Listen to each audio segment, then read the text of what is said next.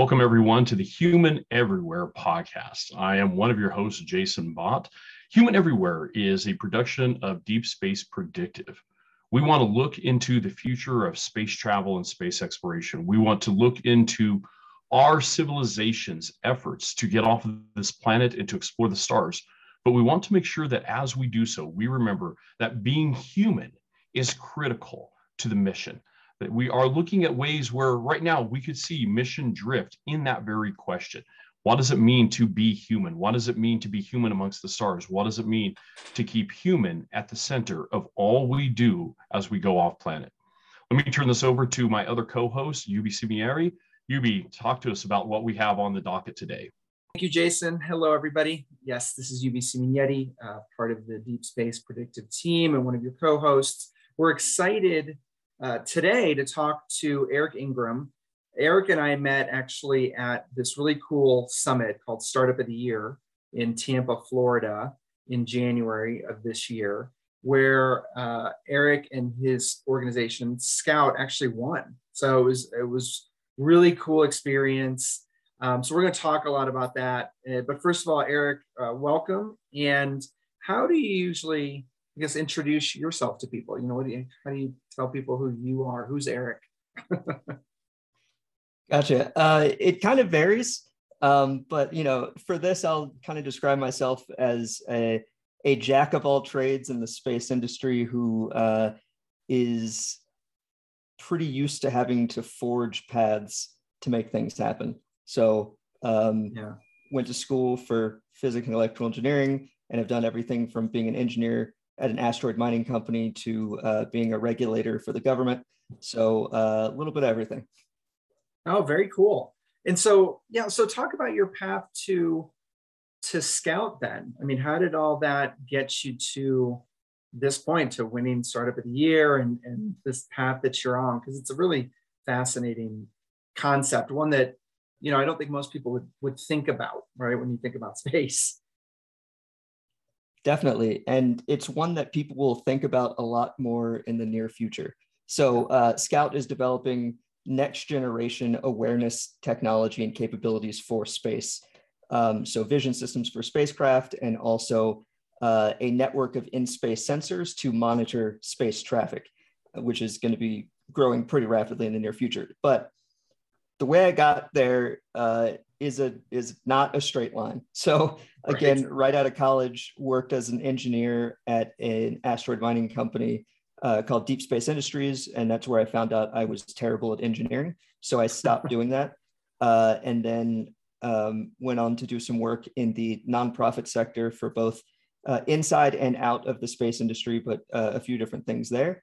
And then I landed at the FAA Office of Commercial Space Transportation, which is the licensing and regulating body for launch and reentry. So I was the deputy team lead for all SpaceX licensing.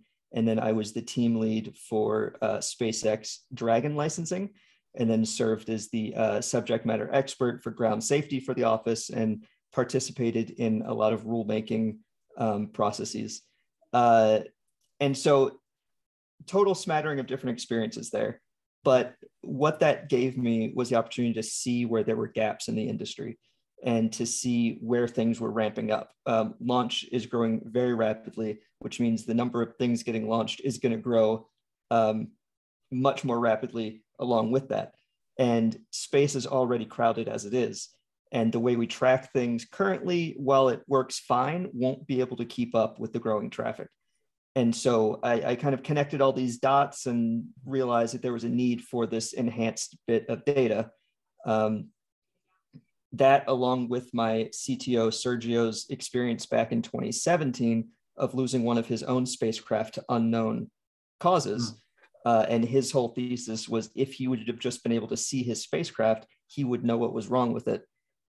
Those things kind of coalesced into what Scout is today. So that's fascinating, because I always, you're talking about the spacecraft. I remember you saying something at the summit when you were talking about Scout, that spacecraft are really built for one thing currently. And what's not built into that necessarily is sort of that spatial awareness of things around it. Is it right? Like how would you describe that? Spacecraft are really smart at one thing, whatever their job is supposed to be. So if you have an Earth observation spacecraft, you are designing it to be excellent at Earth observation. If it's a telecom spacecraft or satellite, that's what you are making it great at. And that's the same for everything down the line. They're really only good at one thing, and that's their main job. Everything else is kind of a secondary consideration and not the prime directive of the mission, to kind of dive into random sci-fi terms. And so being aware of its surroundings on board the spacecraft or from a space-based observer is not a capability that exists today, and is not a capability that is regularly incorporated to other spacecraft. And so that is a problem when you have an environment that is going to be increasingly more dynamic and complex going forward. Right. Well, yeah. I mean, you even think of just the space debris, right?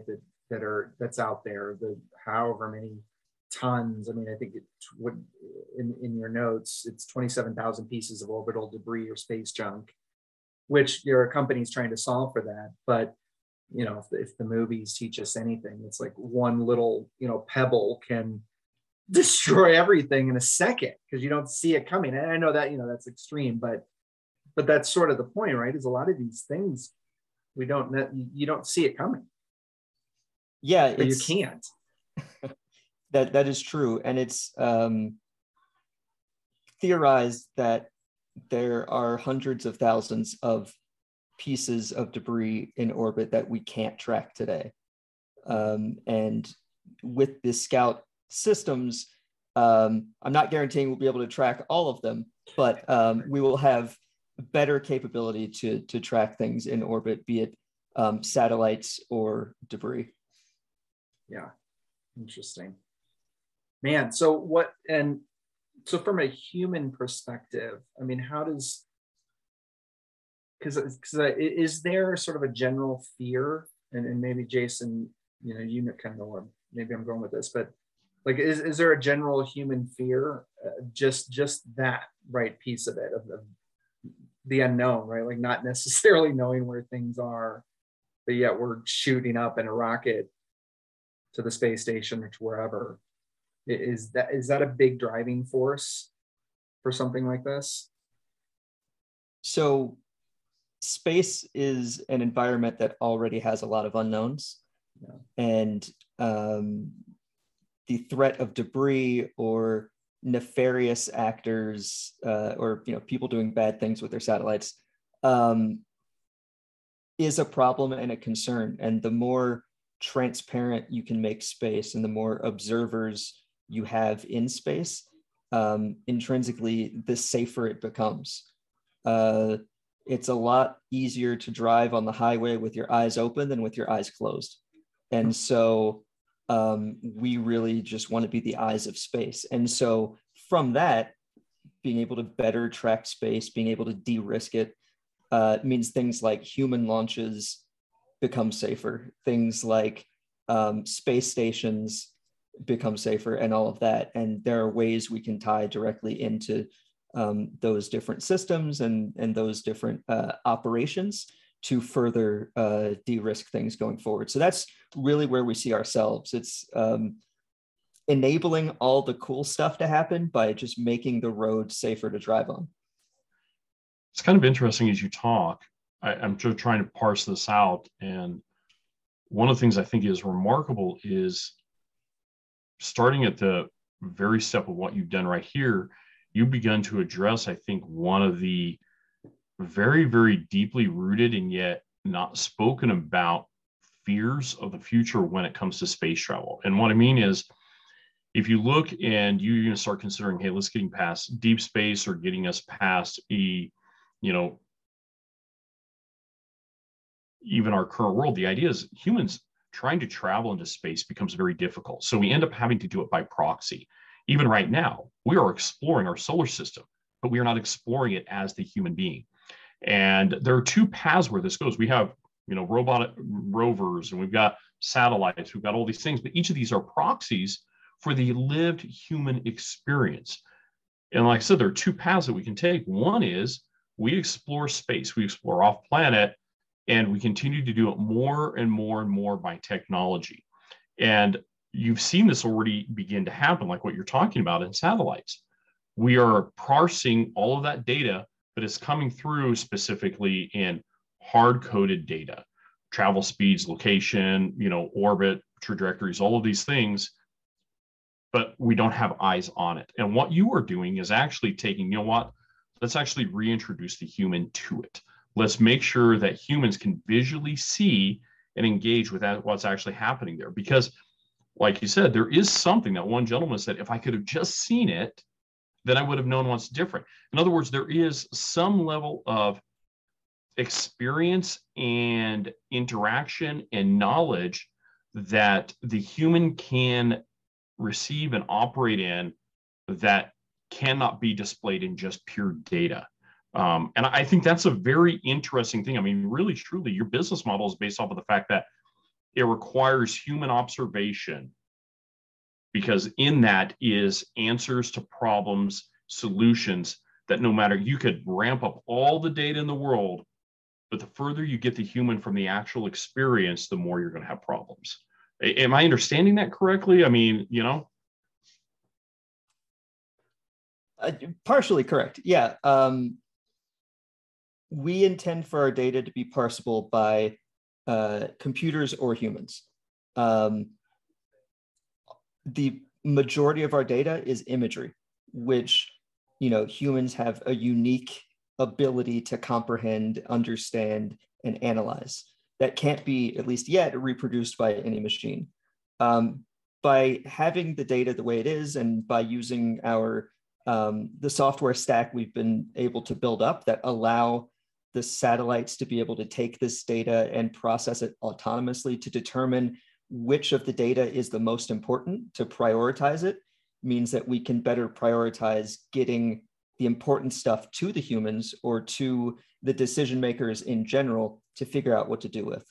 And so actually, by removing humans from the loop from some of these processes, we can actually make it more efficient for humans to be involved in the process itself. I know that's kind of like convoluted a bit, but by being able to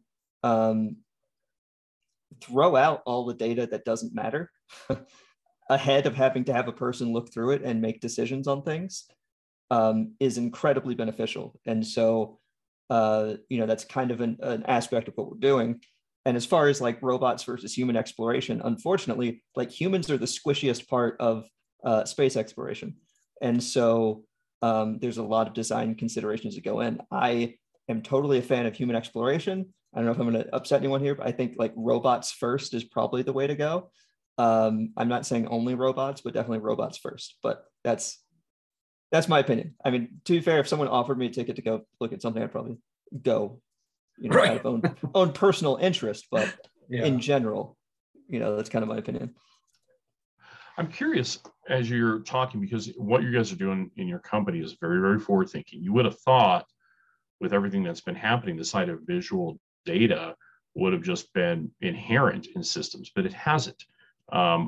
Where do you see your guys' technology going in the next 3 to 4 years as we're continuing to ramp up? I mean, I'm looking here right now in a very active space community, from Artemis to all these other projects. I mean, we're on the cusp of a space revolution we're in the middle, not on the cusp, we are in the middle of the space revolution. And so I'm curious, I can't imagine anyone at your guys's, organization, as you guys are right here trying to get involved in various missions and various, actual launches, that you're not thinking that far ahead. From what you can tell us without giving away secrets to the company, I'm curious. Well, all my secrets are imagine how crazy it's going to be once space becomes mainstream, right? Like if you look at the Gaussian curve or the bell curve of product adoption we're still at the very beginning of it, right? So it's going to be very interesting once we hit, the majority of that. We as a species will launch more spacecraft in the next few years than we've launched in the entirety of human history leading up to it. The paradigm will change, the experience will change, the way we have to do things will have to change. And we're really trying to get out ahead of that. The capabilities we're developing are not dire right now. But as we're able to ramp up, the next 3 to 5 years is where that pivot point will occur. And what we want to be positioned to be, what we're building up to being, is having a full network of our sensors in space to be able to monitor all of low Earth orbit. That means having continuous coverage of low Earth orbit, being able to continuously track every object in low Earth orbit. So you can think of every time a satellite goes past one of our sensors, it just gets handed off to the next one in our network, and so on and so forth, all the way around the orbit. And that in and of itself will be a complete game changer to how we understand and work with space. Yeah, it's well, and the opportunity that you all have to work with so many other organizations who want to put your I'm simplifying here, but kind of your security camera system in place for their operations in low Earth orbit. I mean, it's just fascinating. Do you ever worry though on that somehow, some way you become known as like the big brother of space? You know what I mean? With that many eyes everywhere, does that? I don't know. I don't even know if that's a conversation that's come up yet, but that is potentially an issue until you realize how much we aren't tracking and understanding of the current space environment. I think people think we know a lot more about what's going on in orbit than we do. I think they believe it's more real time than it is. Mm-hmm. And I think people probably believe it's much more invasive than even what we're planning to do. I'm sure there are some capabilities out there that are able to be the big brother of space. I don't know if we'll necessarily be a threat to that. I think we'll just be an informer instead of the big brother. TBD. For sure. Yeah, right. Well, and yeah, I mean, it's Jason's asking about the next 3 to 4 years, but if you look even 20, 50 years out, there's the police of space, right? And there's going to be all kinds of interesting things where this sort of technology would be a part of that, I would imagine. So yeah, it's just the potential is super interesting. I think it's just a fascinating thing. And to get to your podcast, it services human exploration a lot. One of the most dangerous things you can do in space is an EVA, an extravehicular activity, when you have to exit the spacecraft or the space station or whatever.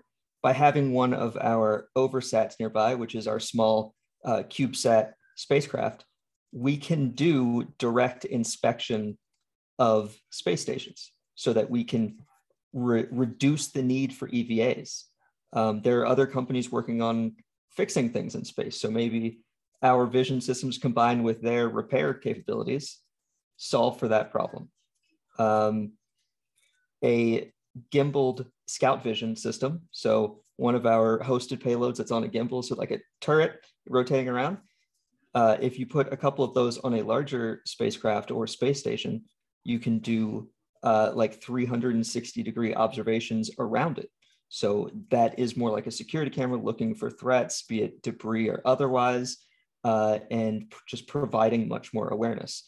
So, there's multiple ways we tap into the space ecosystem to de-risk it. It's not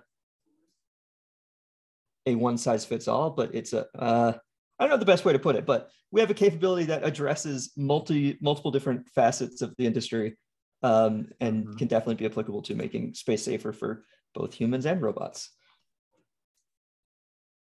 And I guess I asked this question looking at, we're in a very interesting moment also in a very geopolitical situation. I know, this podcast will take us a little bit before it gets up. I'm hoping by the time this is out that the conflict in Ukraine is absent and is ceased. I highly doubt it. One of the things that's been happening within the space community, though, is conversations of the risk now of various items being targeted. The very interestingly, in a way, vague threat towards the ISS that went out on Twitter last week from a Russian space administrator has people concerned. A lot of people are interpreting his thing just simply saying, no, we just meant we're going to prohibit launches and you guys getting our launch capabilities. But a lot of other people felt there was a veiled threat to actually those items being targeted. Have you guys started to look at all or consider, because you said you're talking about, what this is no way a defensive thing, but I mean, I think a lot of people are wondering, how do we make our space assets more safe? And when we aren't getting information from other parties, oftentimes visual is the only way we can do it. Yeah, the situation in Ukraine is horrific and unnecessary. And hopefully by the time the public is listening to this, it is, over in a way that it can be in the best possible condition. Space is becoming a more contested environment. There are countries increasing their rhetoric on space as a domain that they want to control and all of that stuff. We can certainly service the defense industry by providing data on threats and awareness of what's going on.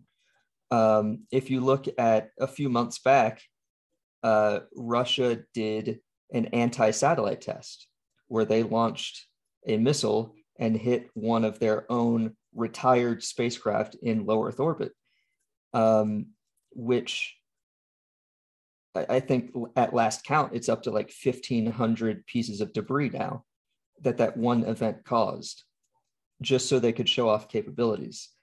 Being able to see and maybe predict these events from happening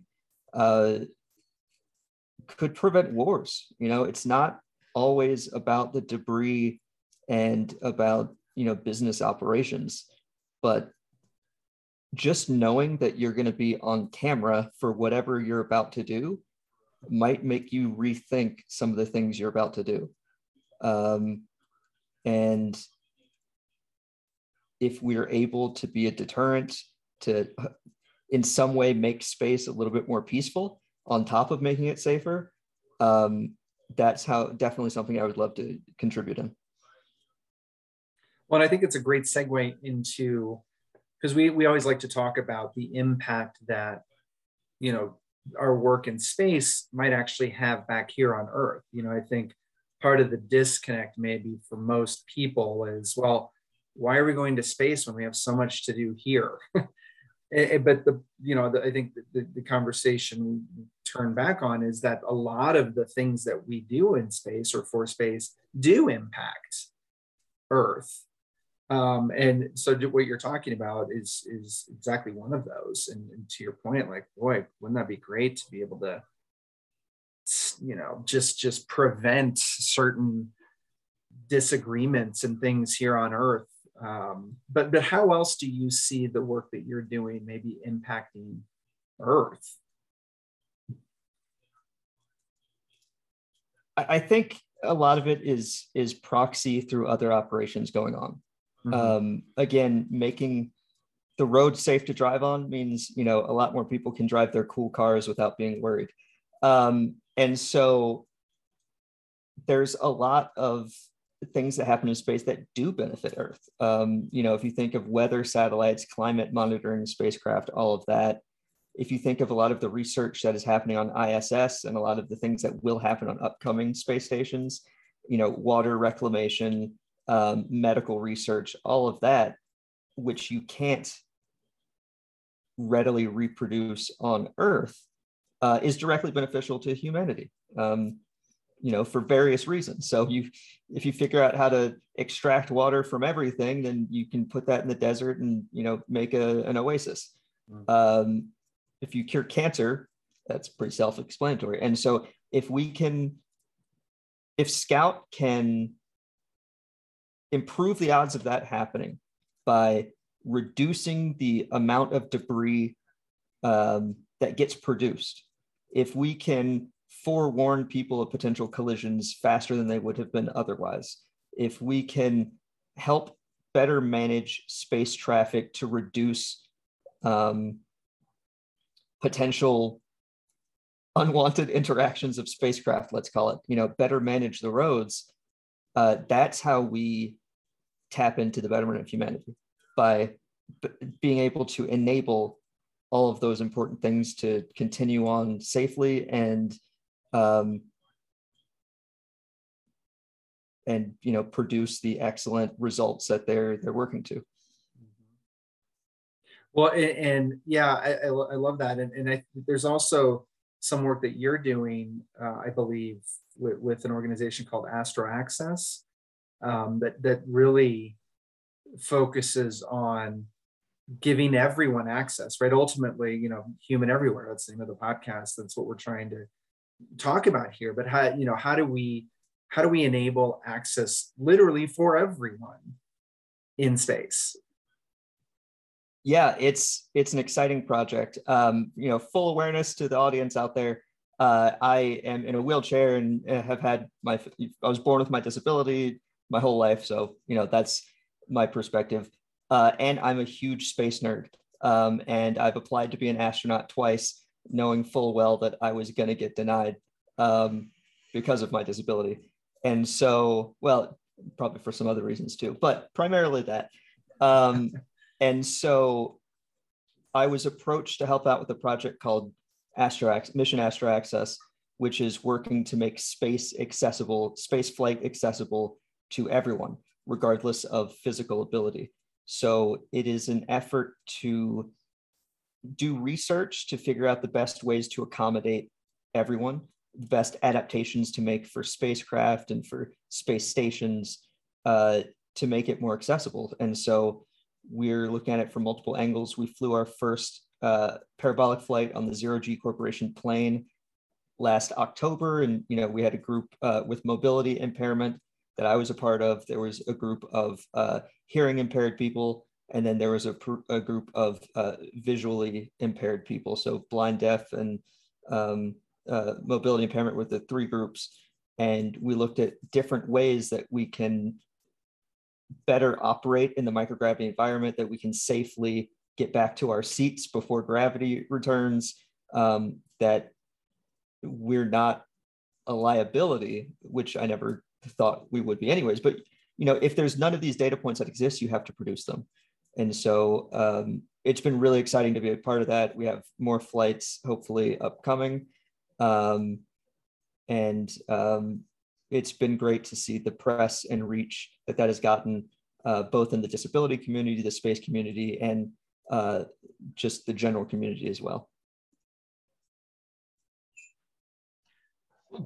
Talk me through a little bit more, because I purposely did not go out and research this. I remember in our pre-setup conversation, you told me about it, and I didn't want to come in preloaded all this stuff because I wanted to hear from you, because this seems to be a very, very personal initiative that you're involved in, already just from your couple of minutes of talking. Walk me through, what are some of the things that you guys are attempting to do? What are some of your goals for space access? And how are you trying to engage the broader, whole of humanity? Because to me, this is incredibly engaging for me. This is incredibly exciting, because I think when we talk about space, and we keep talking about, everyone has access to it, it belongs to everyone. Truly, there is an incredible blind spot when people recognize right now, we're technically talking about no one without any form of alternate abilities, that prevents them from having access to space. And so I'm very curious what your insight would be and where you guys are going.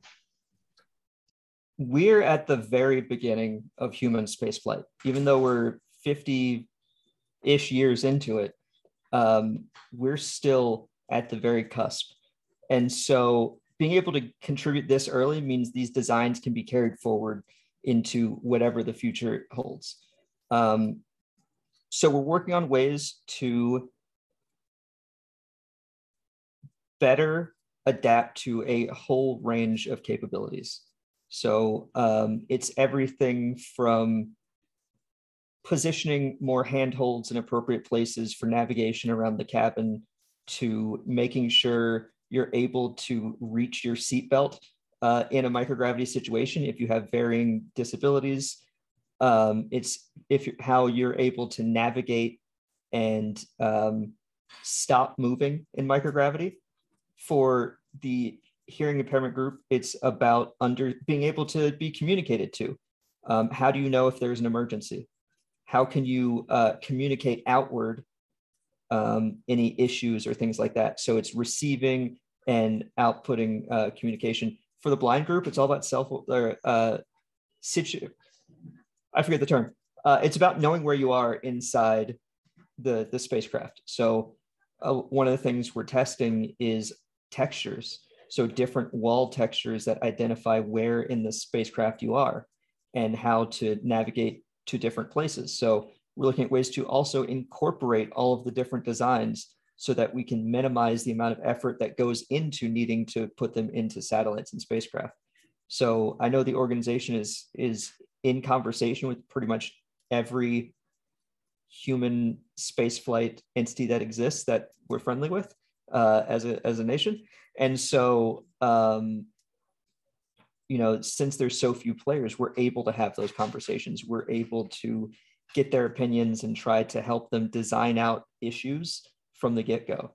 I mean, the worst possible thing is to finally get your ticket to space and then realize there's not an elevator to get up to the space capsule. Stuff like that is non-trivial, but could really be a deciding factor in even being able to present who's worthy of going to space, right? It should be everyone. So we need to reflect that in how we design things. I love that line that you just said, because you've just given voice and words to, I think, a sentiment that actually exists in the space community. And I hate to be someone who's trying to just create a platform or just trying to have a soapbox to stand on, but I think there is there is a very large question right now: who is worthy to access space? And there are some people that are making that answers. Well, it's billionaires. Do you have the money? Right now, that's the very next. Or it's, well, you line up and you fit this demographic and you fit this, physical set of specifications. For the longest time, it was white, active males that basically had the right stuff. We fell under the right stuff myth for the longest time. I actually think that's still there, but I greatly appreciate you saying that, because that is one of the difficulties right now with the space community. It is avoiding answering that question and simultaneously already answering that. It should be everyone, but right now it is not. And you're correct. If you start making these things now, 50 years from now, when these technologies are really, really, or these capabilities are very, very much activated, then we'll have the answers. So I deeply appreciate you putting word to that. Yeah, and per that question, I think there's also a communication issue that exists from the industry in how we put out that information. So I think there's not enough initiative put on by having these expensive tickets and being funded by billionaires, whatever. That doesn't matter. The point is, they're building the road to go up there, right? And it's expensive because the volume is small. In any industry, volume small means very expensive per unit cost. And so going forward, those options will increase and the ticket prices will go down. 5 years ago, you could not go on a private flight unless you had $50 million. Now I think it's $400,000. Yeah. Right. And so that's substantial. And part of the story that gets missed is like people say bad things about Bezos all the time. And I'm not going to say I haven't, but they talk about the joyride and they talk about, oh, he's bringing his brother on the flight and blah, blah, blah. If I wanted to fly in a system and know that it was safe, having the guy who owns the company bring his family on the first flight is pretty solid proof of belief in their safety.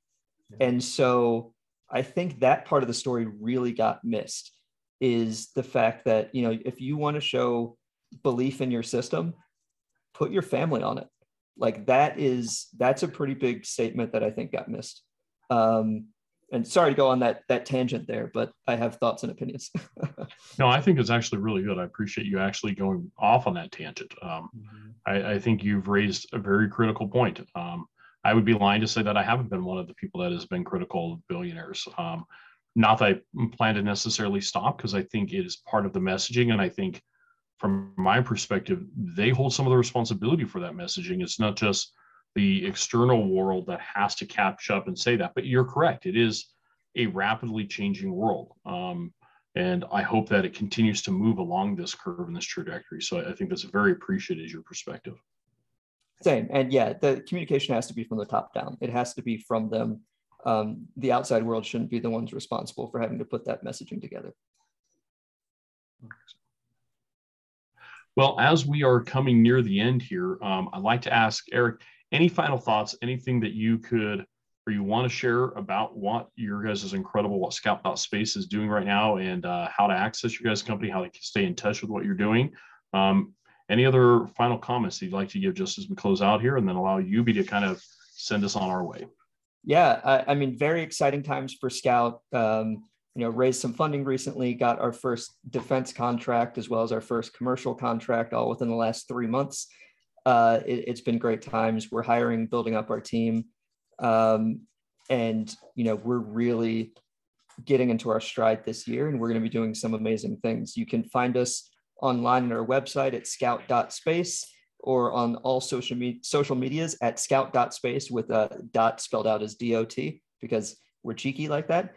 And, you know, space is important to us in our modern existence. And we're happy to be a means of keeping it a safe place to operate for things like satellites, but also for human expansion into the cosmos. So we're excited to be a part of the ecosystem.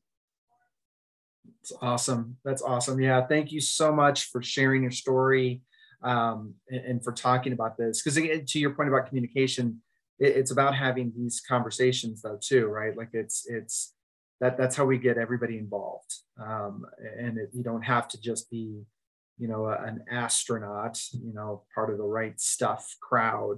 You know, really, this is a conversation for all of us. So thank you, Eric. It's good to see you again. And thank you all for tuning in to the Human Everywhere podcast. If you go to humaneverywhere.space, you can get to our website. And then from there, you can get to a lot of different streaming services like Apple and Spotify and Google Podcasts.